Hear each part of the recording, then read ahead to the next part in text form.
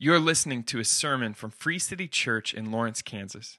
We exist to extend the glory of God by making disciples through the gospel of Jesus Christ. Good morning, Free City. My name is Kevin Gray. I've been a part of Free City for almost 2 years now. I'm a member of the Stuart Weiniger City Group. I serve on, I play drums with the worship team, I help out with kids, I'm on the prayer team, and I'm on greeting team as well.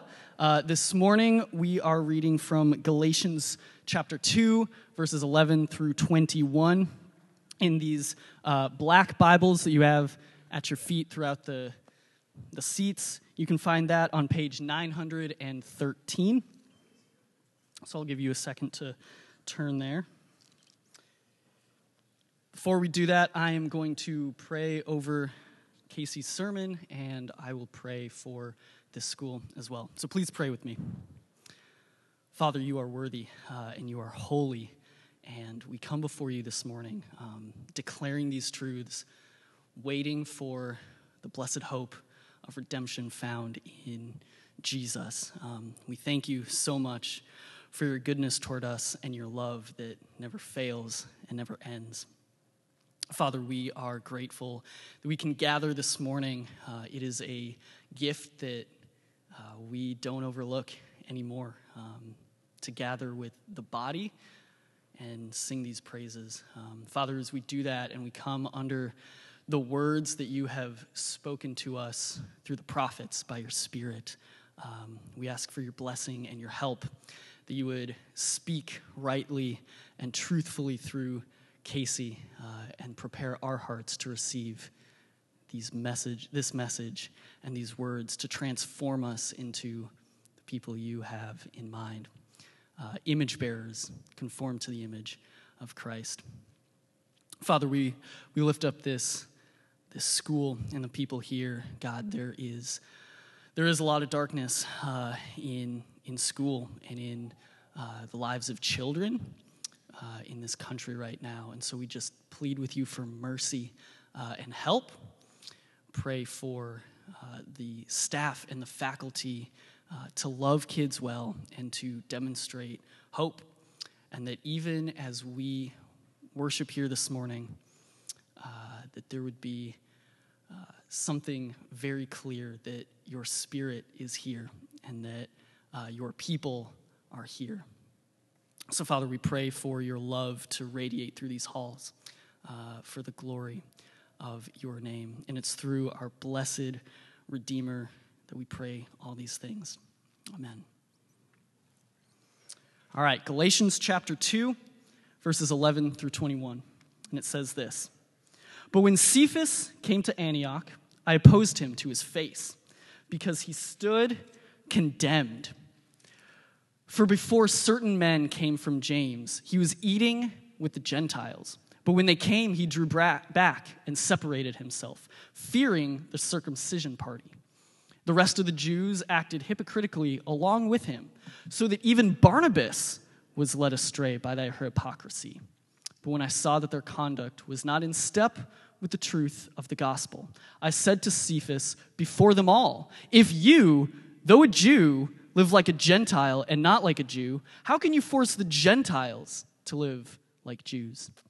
We ourselves are Jews by birth and not Gentile sinners. Yet we know that a person is not justified by works of the law, but through faith in Jesus Christ.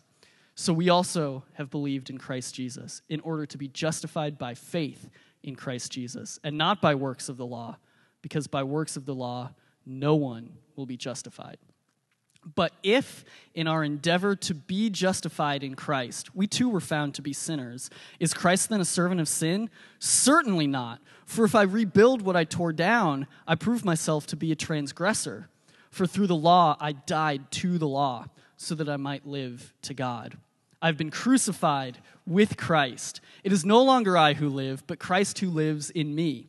And the life I now live in the flesh, I live by faith in the Son of God, who loved me and gave himself for me. I do not nullify the grace of God, for if righteousness were through the law, then Christ died for no purpose." This is the word of God. Well, good morning. That's a good job. My name's Casey. I'm one of the pastors here. And yeah, that's funny. I've been made aware of just a couple things. One, my greeting is super predictable. I say good morning, you say good morning. I say my name's Casey, I'm one of the pastors here. And that's probably not going to change. I mean, I'll work on it. It's probably not going to change.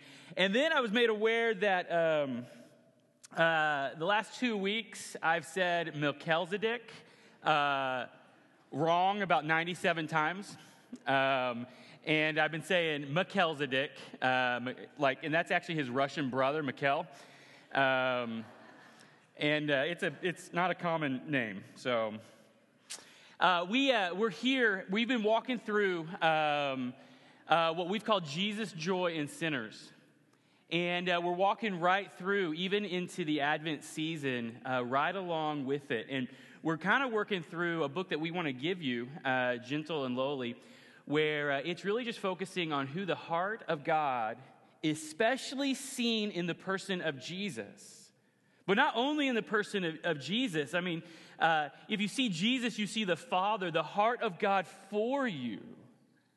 And we come here, this is like chapter 20, if you read, and we focus in on Galatians 2:20, which is a pretty known verse. You know, for I've been crucified with Christ, and I no longer live. You know, but the life I live in the body, I live by faith in the Son of God who loved me and gave himself for me. You know, following quickly after that in Galatians 3, it starts in verse 1, and it says, who bewitched you? And this is the church in Antioch. This is a church that Paul loves. And so when he says, who bewitched you, he's coming like from a place, like there is a power in a belief that is so like inside of us. It feels so natural to us that it has like a spiritual bewitching power.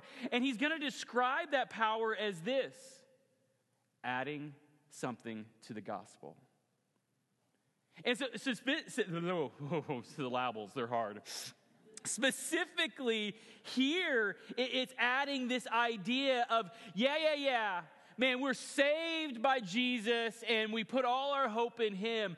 But to be really good Christians, to be real Christians, there's a certain set of laws we got to live by. And specifically, the controversy comes out. Who do you eat with and what do you eat? And so in essence, it's saying this: Jesus. But really what we need is we need Jesus plus be Jewish, and then you're a real Christian. Or we need to be Jesus plus whatever we add to that. And Paul is saying to a church that he adores, that he loves, that he is afraid for. And he's saying, if you add anything to Jesus, you lose Jesus. And these controversies were actually, these difficulties, were actually difficult. We see him in a lot of the epistles all the way around. Like we see him with the idea of circumcision. We see him with the idea of like the laws, the clean laws, the kosher laws. We see him throughout the New Testament. And like we might read that and it may not really resonate the danger to us because we don't really wrestle with the idea of kosher laws, or we don't really wrestle with the idea of circumcision. Like we don't wrestle with those ideas. But what it's talking about, he's talking to the Jewish Christians who are going back, like we have given our lives to this old system that Jesus said was made perfect in him, and it's a way that we know, and we don't know how to operate without it. We're afraid of the freedom that comes with the gospel. And I think we can actually relate to that very well. And so, when we came to this, looking at Galatians 2:20, I was like, man, we can't be in Galatians 2 and not jump back to verse 11. And so initially this sermon was 7.5 pages long, and I cut it down and cut it down and cut it down. I always try to get to 3.5 pages, and it's so hard, y'all. So we'll just ask for forgiveness now. Here we go. The book of Galatians, it's a fast-moving book, and it's really a pretty explosive letter. It explains how the joy and the freedom of the gospel leads to a life of significance, security, and satisfaction, which are root idols inside of us. And so it explains how the gospel enters into you to start to change you from the inside out in a way that the law never could. It's explosive with a danger that we need to hear, that we are prone to add something to the complete work of Jesus. And we don't necessarily look at people that don't do that or a part of that. We don't necessarily look at them and be like, man, I don't even know if they're Christians. We just kind of look at them like, they're not very good Christians.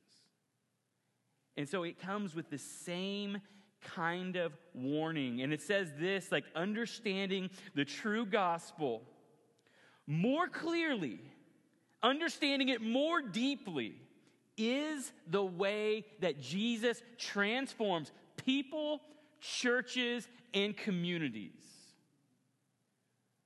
But adding to the gospel, it is a way that some people will miss the gospel entirely and will walk with a limp, unsure if Jesus is really for us and if we're really secure in him. We will either live for the heart of God, trying to earn it, or we'll live from the heart of God, believing that we are a child of God who's been bestowed with love, and it can never be taken away from us. Nothing can snatch us from his hand. There is nothing inside of us or outside of us, nothing that has happened or nothing that will happen that can separate us from the love of God, because Jesus came and Jesus went to the cross and Jesus rose again. There is nothing, and that kind of security will change you. And so to this church that he loves, we have the Apostle Paul coming off the high ropes, like WWE, old school style, man. This is give them the chair. I mean, this is coming off the high ropes. It says, please listen. The gospel is what changes you. And so right here, like coming to the crux of the heart, look at verse 14. The problem is that there were passions and concerns that were living outside of the vantage point of the gospel. And so we see this. Their conduct was not in step with the truth of the gospel. In a moment of things that they were concerned about or things that were shaping their life, they said, man, I don't know if we can really trust the gospel. We got to add some other things to it. We got to add good things to it. Like they were evil things. And so the crux of this is my life, my passions, my concerns, the way I work, the way I pursue relationships, the things that I even fear, are they in line and under the truth of the gospel? And so we're going to look at this with two headings. And so two headings are, first, the reshaping power of the gospel. And specifically, we're going to look at what it says it is here to reshape in this letter. And it's here to reshape a lot more than what's in this letter. But specifically, it's here to reshape the way we do conflict. It's here to correct hypocrisy. And it's here to combat racism. That's what's in this letter. And then we're going to look at the saving power of the gospel, and we're going to get real geeky. We're just going to look at words, the saving power of the gospel. And so here we go. The reshaping power of the gospel. The gospel doesn't just come to save you. It comes to change you by looking deeper into the heart of God, of what he did for you, who he is for you. Your heart will melt and it will be malleable and it will change. But if you approach this life to white knuckle all your difficulties, your heart will stay hard. The gospel will reshape you. Matter of fact, the Bible expects you to understand that the gospel should be applied to areas of difficulty. Like that's what we see. And so verse 14 again, it just says this. But when I saw that their conduct was not in step with the truth of the gospel, like that's the core reason, that's the main problem. And so look at this. It says this, like not in step with the truth of the gospel. That word, not in step, it's a compound word. It just adds two things, ortho and then podeo. And so ortho means straight. That's why you go to the orthodontist so they can straighten your dentist. And if you're thinking about something to do, it's a very lucrative career. We are 2 out of 4 with the orthodontist, and we are working for straight dentist. You should think about it. And so, like, it's straight. And then podeo, it means to walk. And so this is saying that our life should walk in a straight line with the gospel. And it's not used, this word is only used right here. It's not used like in a literal sense, like to walk straight, but a metaphorical sense. Like when you were a kid and your mom looked at you and said, "You better straighten up." They did not mean fix your posture. They said, stop doing what you're doing or die. And so it says, the gospel is here to put all of your concerns, all of your fears, all of your passions into a vein, into a movement. The gospel becomes something that reshapes you from the inside out. And so it starts with the heart of it. But we see this in the scriptures. Like really, if you want to think about this, the epistles, the letters, so from Romans to Jude, for the most part, are about understanding what the gospel is and then applying it to everyday life. And so it's all through the New Testament. Like we see things like understanding friendship in light of the gospel. You could read about that in John 15, verse 12 through 13. Or we understand marriage in light of the gospel, Ephesians 5, verses 22 through 33. Or we understand sex and sexuality through the eyes of the gospel, that it can form us. You can read about that in 1 Corinthians 7 or Matthew 19. Or the blessedness of singleness as a gift. You can read about that also in 1 Corinthians 7. Or we understand that the gospel shapes the way we work in Ephesians 6. And it shapes the way we hold our possessions and generosity in 2 Corinthians 8 through 9. Like the New Testament does not whisper this at all. It says, listen, the gospel wants to reform you and shape you. It wants to make you a certain kind of person that we can actually walk around in the kingdom of God and understand some of the customs. Like you were justified. We're going to get to that word at the end when we geek out. But you were justified. Be like you don't have sin, so you can now enter the kingdom of God. But now the sanctifying work of God in your life is taking the gospel and drenching that it might change all of these things about you. And so the main problem was there was something going on inside of the church that was not in step with the gospel. And it's gonna tell us. And so first, we're gonna see these three things. It's gonna talk about how we do conflict. It's a lost art. You need to take notes on this. It's gonna talk about how we view hypocrisy, how we defeat it in our heart. It's deeper than we want. And then we're gonna talk about the specific issue that is here in the Galatian church. And it's a specific issue that has plagued humanity for all of life, and it plagues our country, and it plagues the church. We're gonna talk about racism. And so, look at this. The gospel reshapes how we do and view conflict. Verse 11. It says, but when Cephas, that's Peter, so when Peter came to Antioch, I opposed him to his face because he stood condemned. Like, how do you, I opposed him to his face? Like, how do you picture that? Like, what is the soundtrack going on behind that picture? I mean, it is like, y'all gonna make me lose my mind up in here. Like I opposed him to his face. And so that actually tells us some things. Conflict is meant to be like between you and a person, specifically their face, you know. Conflict is meant to be clear. He came with something very specific. There's something wrong. He didn't come with like general ideas of you just kind of seem bad to me. He came with your conduct is not in line with the gospel. There is something that you're doing that I'm afraid for, and it's teaching a legacy that's wrong. He came with something specific with evidence. Listen, he didn't like get online and post something eerily similar to a hypothetical situation that might be going on in their personal life. He didn't do that. He didn't like go around and consult everyone for advice, but really just trying to make everyone think someone else is so stupid beyond repair. He didn't do that. He went to Peter and said, we have a problem. He opposed him. He came to Peter, his colleague, his friend, his fellow pastor, and he says, we have to talk about this. Now, like, we could do a whole sermon on this, but I just want to give you some helpful hints. Like, how do you let the gospel shape conflict? Like, first, I would say, man, you need to assume the best in the other person.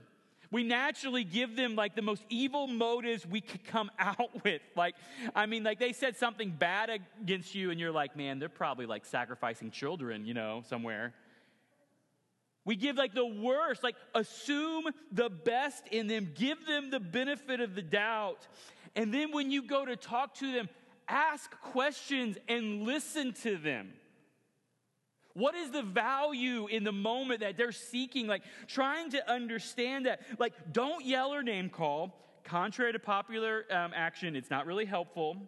I got another killer point. Oh yeah, this is really important. Give the Bible authority above your preference. I mean, it's almost like this. It's almost like God, spent thousands of years preparing humanity through the words of the prophets that explain their lives in less than flattering ways that we might understand what God is like and how he wants to intersect humanity. And the New Testament then speaks to all these difficult areas of our life to guide us. It's almost like that's real. That's why we see these topics in the scriptures. And sometimes we have to work hard because they might be a little culturally different. But like we need to be true to what they're saying. Like if it wasn't true then, it's not always true. And it's certainly not true now. If we're trying to make something true now that wasn't true then, we done messed up. Ron. Give the Bible authority.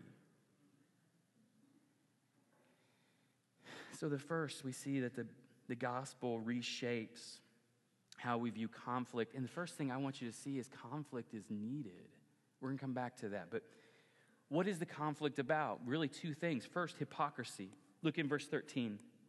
Like, we love to throw the hypocrizer word around. We love it. We love it. We love it. And so does verse 13. Look at it twice. It says, and the rest of the Jews acted hypocritically along with him, so that even Barnabas was led astray by their hypocrisy. Now, like, what is hypocrisy? Like, we throw that around a little bit loosely sometimes. We throw it around like hypocrisy is someone who just fails to live up to their standards. And in that case, we are all hypocrites a lot. A lot, a lot, a lot. But the word hypocrisy, it comes from the theater area where, an actor would put on a mask and would act differently. And so hypocrisy is when you act in a way that your core convictions aren't real. And we need to know some things about hypocrisy. First off, look at verse 11. It goes on. It says, but when Cephas came to Antioch, I opposed him to the face because he stood condemned. Hypocrisy is a condemnable sin. Like, it puts it in the category, like the word condemned, it means decisively guilty. Like, not like, well, maybe. It's like decisively guilty. And so when we have core convictions about what the love of God would do in us or through us, or what the scriptures say about how my life should be run, my relationships, or the work that I should do, or how I should value things or not value them. But I put on a different face because that just feels a little too costly. So I act like my core convictions aren't real. The Bible calls that hypocrisy. And so first, it's a condemnable sin. Second, look at verse 12. It says, before certain men came from James, he was eating with the Gentiles, but when they came, he drew back and separated himself, fearing the circumcision party. And so what drives hypocrisy? Fear. Specifically here, it was fear of maybe I won't be okay, or maybe my church buddies won't approve of the freedom that I'm living. Maybe they'll judge me. Maybe they'll call me names. Maybe they'll talk behind my back and slander me. Maybe they'll write things like hypothetical situations on the internet. I don't know. But it came into this, he feared.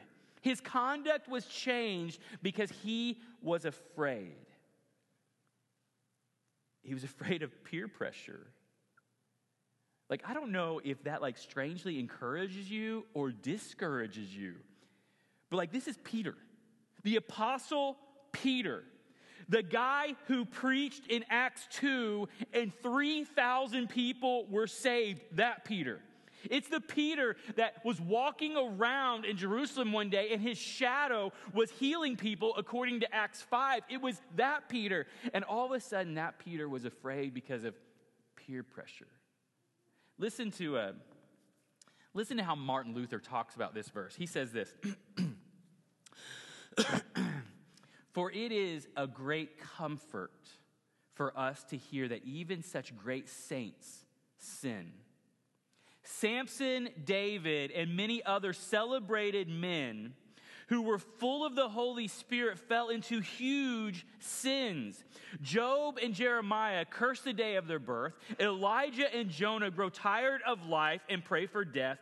Such errors and sins of the saints are set forth in order that those who are troubled and desperate may find comfort, and those who are proud may be afraid. No man has ever fallen so grievously that he could not have stood up again. On the other hand, no one has such a sure footing that he cannot fall. If Peter fell, I too may fall. If he stood up again, so can I."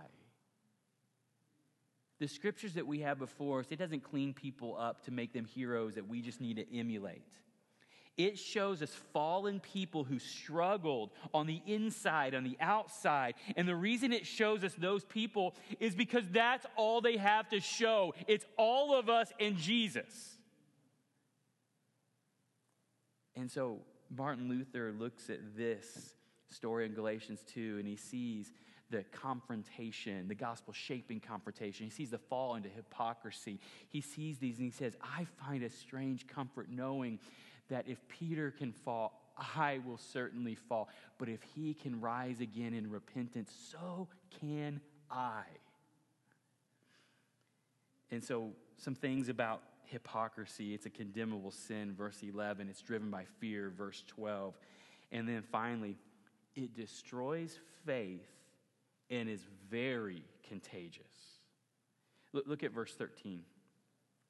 It says, so that even Barnabas was led astray. The danger of hypocrisy is it has this contagious effect that resonates with something on the inside of us that just seems right when we don't hold it up consistently to the truth of the gospel and the truth of the scriptures. It seems right. You know, this is what happens when we do our research, on social media. Like, we read something, no. Read something else, no. Read something else, no. Read something, yes. That's it. There's something that sometimes resonates in us that just seems right. It talks about this danger. And so just consider this. Like, even Barnabas. Barnabas was the guy who confronted Paul in Acts 14 because he was being a judgmental jerk to John Mark and wouldn't take him on the second missionary journey. Barnabas was the guy that stood up for him and said, hey, wait a minute, Paul, didn't you write 2 Corinthians 5:17 that if anyone is in Christ, he's a new creation, but now John Mark's not good enough to go on the journey? Didn't you write that? And the confrontation was so brutal that they went on separate journeys. Even Barnabas was led astray. But look at this. Like, we have this. Here, we have Peter and Barnabas. They needed their Christian brothers and sisters to confront them here in Galatians 2. But later, Paul would need his Christian brothers and sisters to confront him in Acts 14. So Peter needed it from Paul. Paul needed it from Barnabas. And Barnabas needed it from Paul. Like, forget the Lion King. This is the circle of life. We all need our Christian brothers and sisters to confront us. This is why,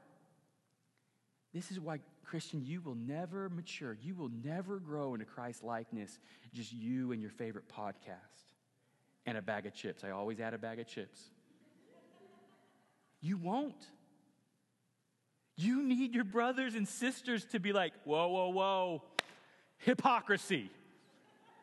You need your brothers and sisters to say, no, no, no, man, you are adding stuff to the gospel. Like, you're afraid of what the scriptures actually say. You're afraid of the open nature of the scriptures, and you're trying to earn it on your own, and you're actually hurting yourself. You're growing in anxious fear all the time. I don't even recognize you right now.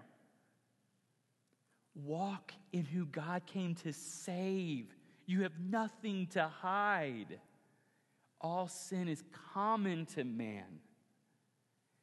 And so we need one another. Like, these are apostles and pastors needing one another to confront one another. The third thing that we see the gospel shaping, racism. Like, listen, I know, like, you know, we say that and people are like, oh my gosh. Like, you don't hold your breath. Breathe. It's okay. Like, the gospel combats racism.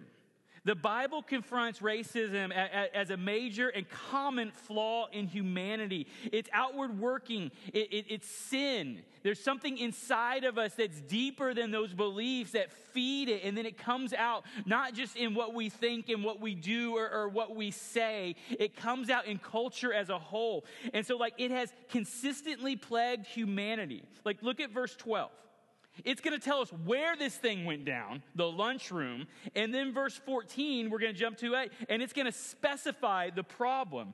Deeply held racial divide between Jews and Gentiles. And so look at verse 12.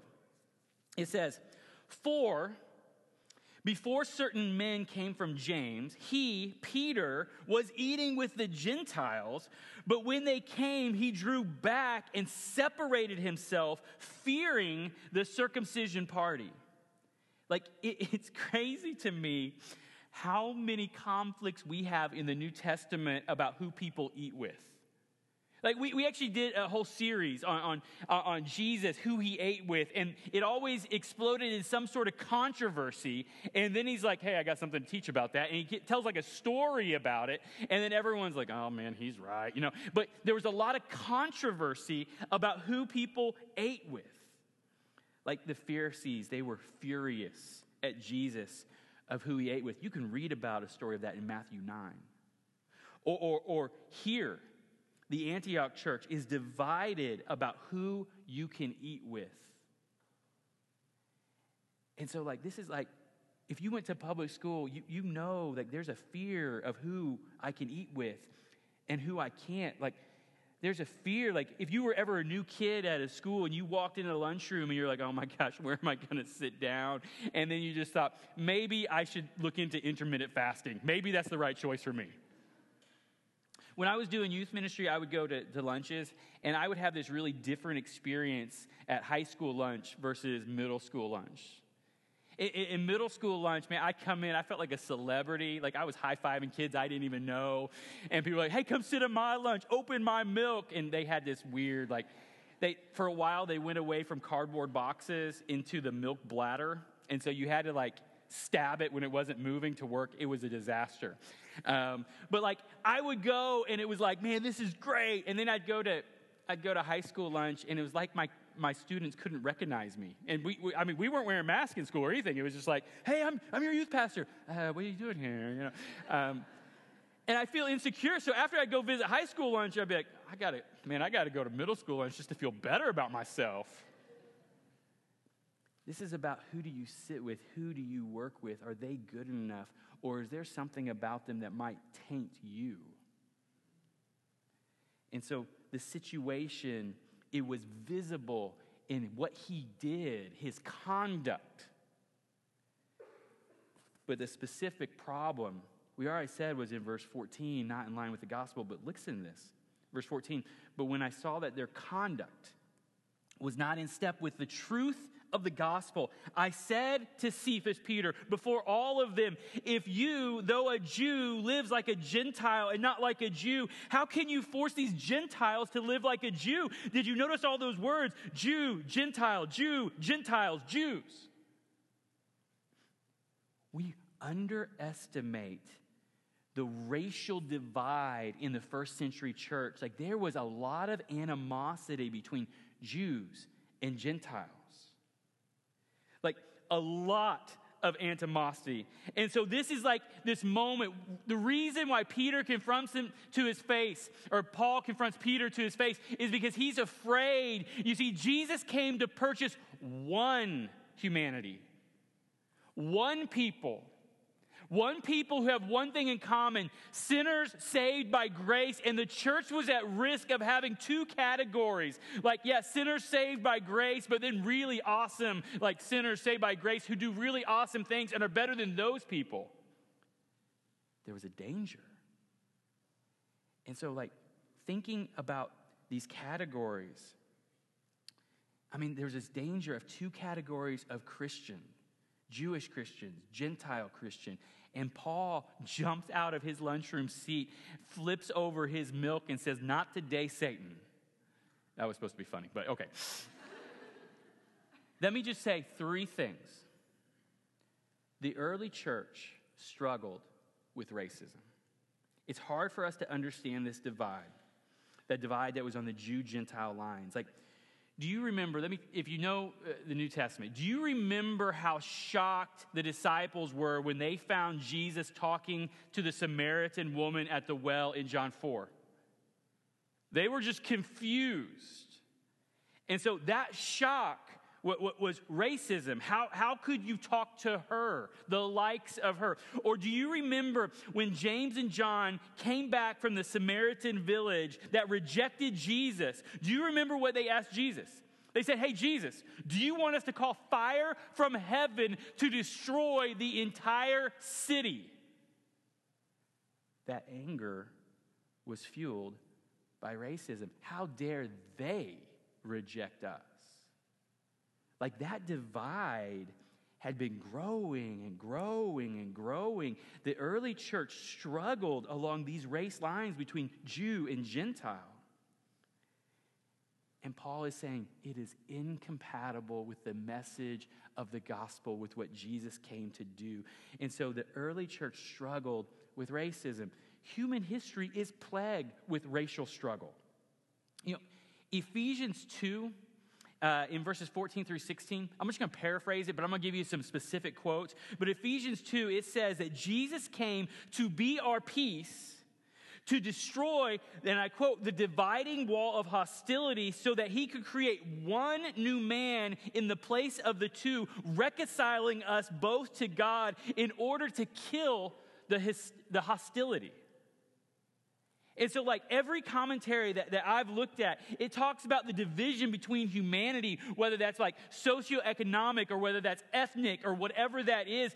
It just says that humankind is so easy to fracture. We get so easy to like get tribal and us versus them. And we can see it throughout all of history. Like, I had like this long list of different like genocides, you know, going from, you know, Nazi Germany to Rwanda, but I had to cut out 4 pages. It was super awesome to demonstrate that this struggle is long and this struggle is old, and it has persisted in highly educated places like Germany, where it had the most per capita graduate degrees than any other place on the planet. And it existed in mostly not formally educated places like Rwanda, that there is something beneath all of that that brings us to a place that the Bible calls hostility, a dividing wall of humanity. And Jesus came to rectify that we might be united to God again, but to make one new people. And it works. If you're in the Bible reading plan, man, we are getting to the end of Revelation where every tribe and tongue is there worshiping. And to know that every tribe and tongue is there must have been different languages singing. Have you ever heard a language that you don't know sing a worship song or hymn that you do know? Oh, it's beautiful. And so it's going to work. And the beautiful thing is with the power of the gospel, we can have some of that. We can have more of that now. And so it was in the early church. It's scattered and prolific in human history. Our country has had serious issues with racism. The church has a sordid history of racism, and it goes all the way back to Ephesians 2, this confrontation. Racism is sin. It's incompatible with the gospel. It plagues more than we know. It affects individuals, and it affects culture, structures. Now, I'm just going to throw some phrases out, and I'm going to explain. You know, if I said racial reconciliation, sometimes people freak out like, oh, what do you mean? You know, and this is what I mean. I mean that walking in line with the gospel will identify need and work to rectify problems between people and people groups, that where there are sin and hurts, like what do we do as Christians? Man, we acknowledge it. We confess it. We ask for Jesus to bring light to the situation. And like you say words like that and people are like, oh, what do you mean? And that's what I mean.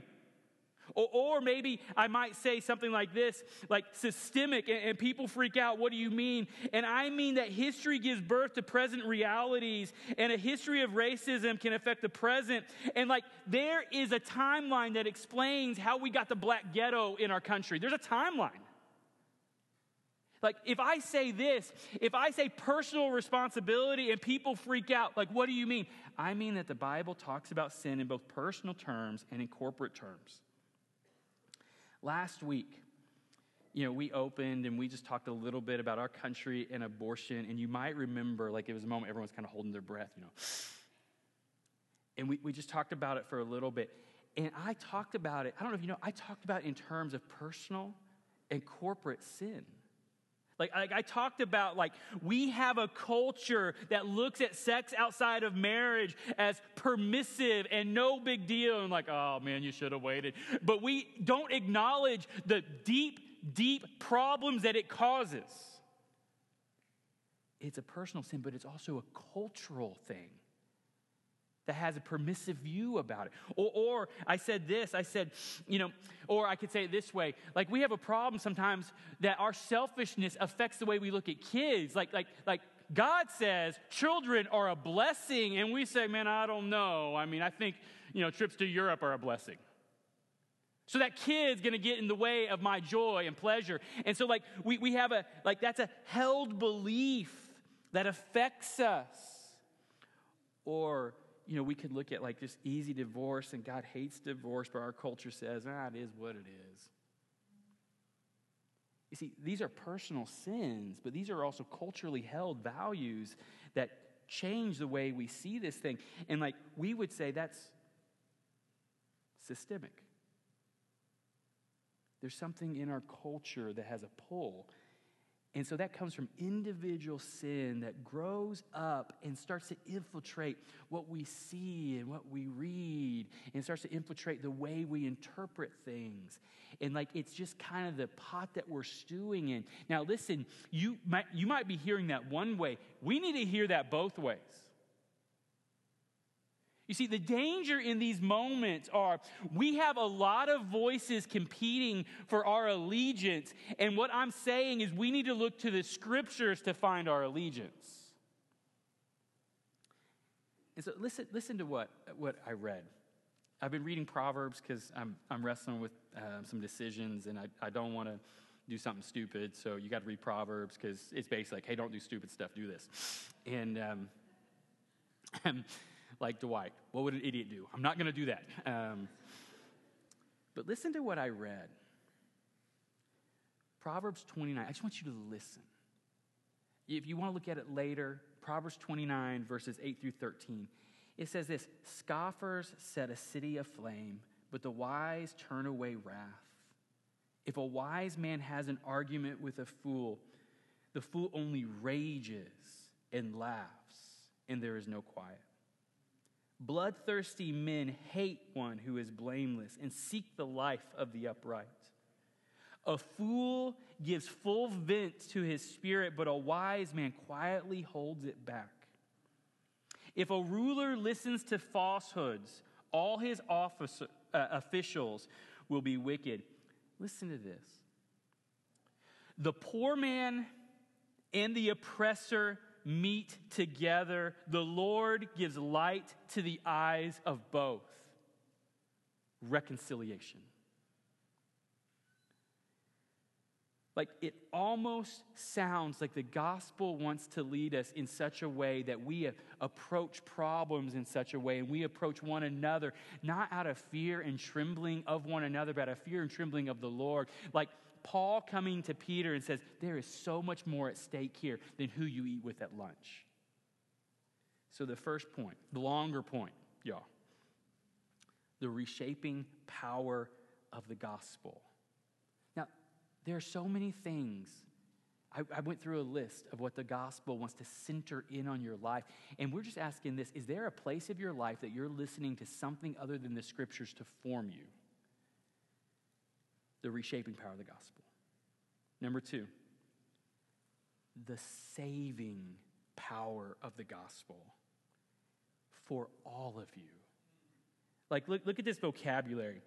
And so if we understand these terms, it's going to help us understand all that Jesus did and what we have. And so look at verse 15 and 16. It says, this was the argument that came after the confrontation of, I'm about to lose my mind right here. I mean, this is the moment. He says this. He says, we ourselves are Jews by birth and not Gentile sinners. And what he means there is, we're going to talk just a second about the kosher laws. He's not saying like, man, they are sinners. He's saying that they don't have the kosher laws that set themselves apart to bring the message of the scriptures to bear that would point to Jesus. You see, what God did was to explain what he was going to do. He picked a people. He picked Abraham and said, just listen, follow after me. Write down what I tell you, what you do. Follow after me. And then we start to accumulate the scriptures that brought us to this place. If I'm never good enough, I can't be clean enough, I can't ever sacrifice enough, I need something I can't do, which was Jesus. Like, you should, the scriptures that we read before I got up here was more than enough. We need Jesus. And so this is what he says. He's like, when he says Gentile sinners, he means they don't have the same laws. It goes on, it says, yet we know that a person is not justified by works of the law, but through faith in Jesus Christ. So we have believed in Christ Jesus in order to be justified by faith in Christ and not by works of the law, because by the works of the law, no one will be justified. Word number 1, justification. Like we get into these these Bible words, and sometimes we just assume that everyone knows what they mean, and it's actually really, and I do it, it's actually really bad preaching. But like justification, you know, a little quip, you know, justification is just like you never sinned. Justification is basically what makes you acceptable. What makes you acquire or get into the room? Justification is a legal term that legally pronounces someone to be without guilt, someone to be good enough, someone to be clean enough, someone to be presentable. It legally says, not on the basis of what they've done, but a proclamation to say you can come just as you are because it's been paid for. There is now no guilt in your record. The gospel justifies. In college, I was a part of a life-changing small group. 4 men, we met with a guy who's discipling us. His name was Stuart. I might cry when I think about it. One of those guys, his name was Jay Bratton. Jay Bratton is now a missionary to the Nepali people, a precious soul. In the Bible study, this was years later, he said, man, we would come to words like the gospel, and you guys just talked about it like you knew what it was. And he says, I was screaming on the inside, please, someone explain it. He didn't get saved for a couple years after. And so this legal term, justification, it makes you acceptable to God. And that's what was so problematic here. You see, the Old Testament has a series of laws called the kosher laws or the clean laws. And they dictated that, plates and dishes had to be washed a certain way. Food had to be prepared or stored a certain way. Animals that you ate had to be killed a certain way. Or there's lots of things that you don't eat because it's not kosher. And it was this system that showed that even trying to live a normal life, there was something about life and something in you that made you not presentable to God. And so if you came across the wrong person or ate the wrong thing, or they didn't wash the dishes right, you couldn't go worship God. And so the problem with this is a Jewish person couldn't eat with anybody else because no one ate like that. No one ate like that. And so entering in the church and the gospel was coming against everything inside of them that says, man, I don't know if this is okay. I don't know if the gospel is big enough to justify me. So maybe I better do these things also. And so Peter was saying, Jesus plus being Jewish and eating the right way and doing these things equals good enough for God. Now, I don't think he would have said, those people aren't saved. I think he might have believed they're not really committed, like that God probably doesn't love them as much as me because they're eating bacon. Even though God sent a vision and on that blanket that came from heaven was bacon and he said, arise to eat. It may not be good for your heart, but it makes you happy. Even though all of that happened, he's like, man, I don't know. I think it's Jesus plus something. And we don't do Jesus plus what you eat. We typically do Jesus plus this political party or this immigration stance or this view on masks or vaccines or no vaccines. And we don't say they're probably not saved. We just kind of say, bless their heart, they're not very good Christians. Jesus plus is what Galatians 3 would say is a bewitching lie that resonates in our heart deeper than we know, and it can lead to really terrible sins like racism. And so Paul, coming off the top ropes, is like, listen, it's Jesus plus nothing equals everything. So then we get to verse 17. And man, verse 17 and 18, they're really hard to understand. I'm just going to give you my best summary statement, but let me read it to you anyways. In some ways where verse 15 and 16 is really obvious, and verse 19 is really obvious. Verse 17 and 18 are kind of unclear, but he makes this argument. He says, but if in our endeavors to be justified in Christ, we too were found to be sinners, is Christ then a servant of sin? Certainly not. For if I rebuild what I tore down, I prove myself to be a transgressor. So I think this is saying if someone who is justified by faith in Jesus, if they walk into sin, does that mean Jesus promotes sin? And the answer is no way, Jose. But if someone says that they are justified in Christ and keeps on sinning without concern, without conscience, like this, like hard-hearted, high-handed, like, man, I know the scriptures say that, but I don't care. It's saying they don't know Jesus. But the word that's important here is at the very end of verse 18, transgressors. The gospel makes transgressors right before God. A transgressor is someone who has overstepped the boundary. Someone who has been saved by the gospel is certain that they have and they do overstep boundaries. Someone who is trusting in the works of the law, or what this describes, of works, is only really certain about the sins of others.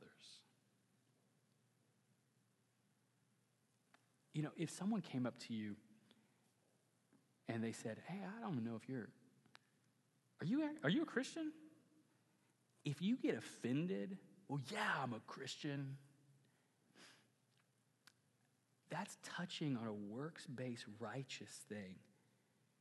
But if your response is like, yeah, I know I'm a Christian. It's crazy, man. Jesus came. Jesus died. I didn't earn it.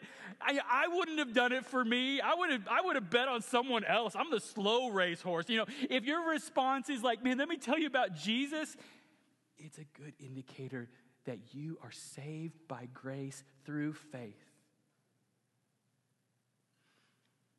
Verse 21.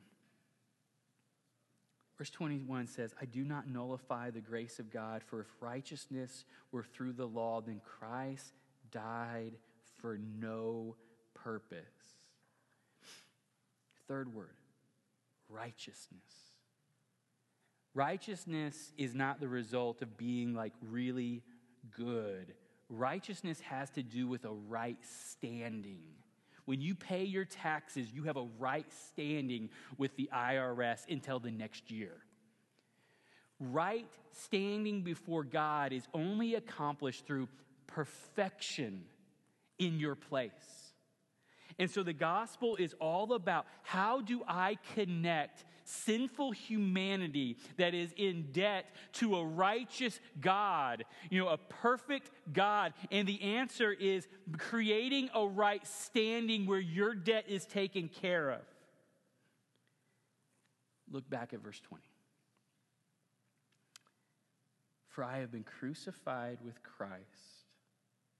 It is no longer I who live, but Christ who lives in me.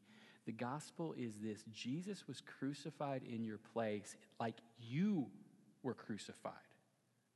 So the debt of your sin has been paid for. I have been crucified with Christ. And then it goes on. It's really talking toward the resurrection, because the resurrection of Jesus stands for you also. And it says, and the life I now live in the flesh, I live by faith in the Son of God. And this is what I want you to hear loud: who loved me and gave himself for me.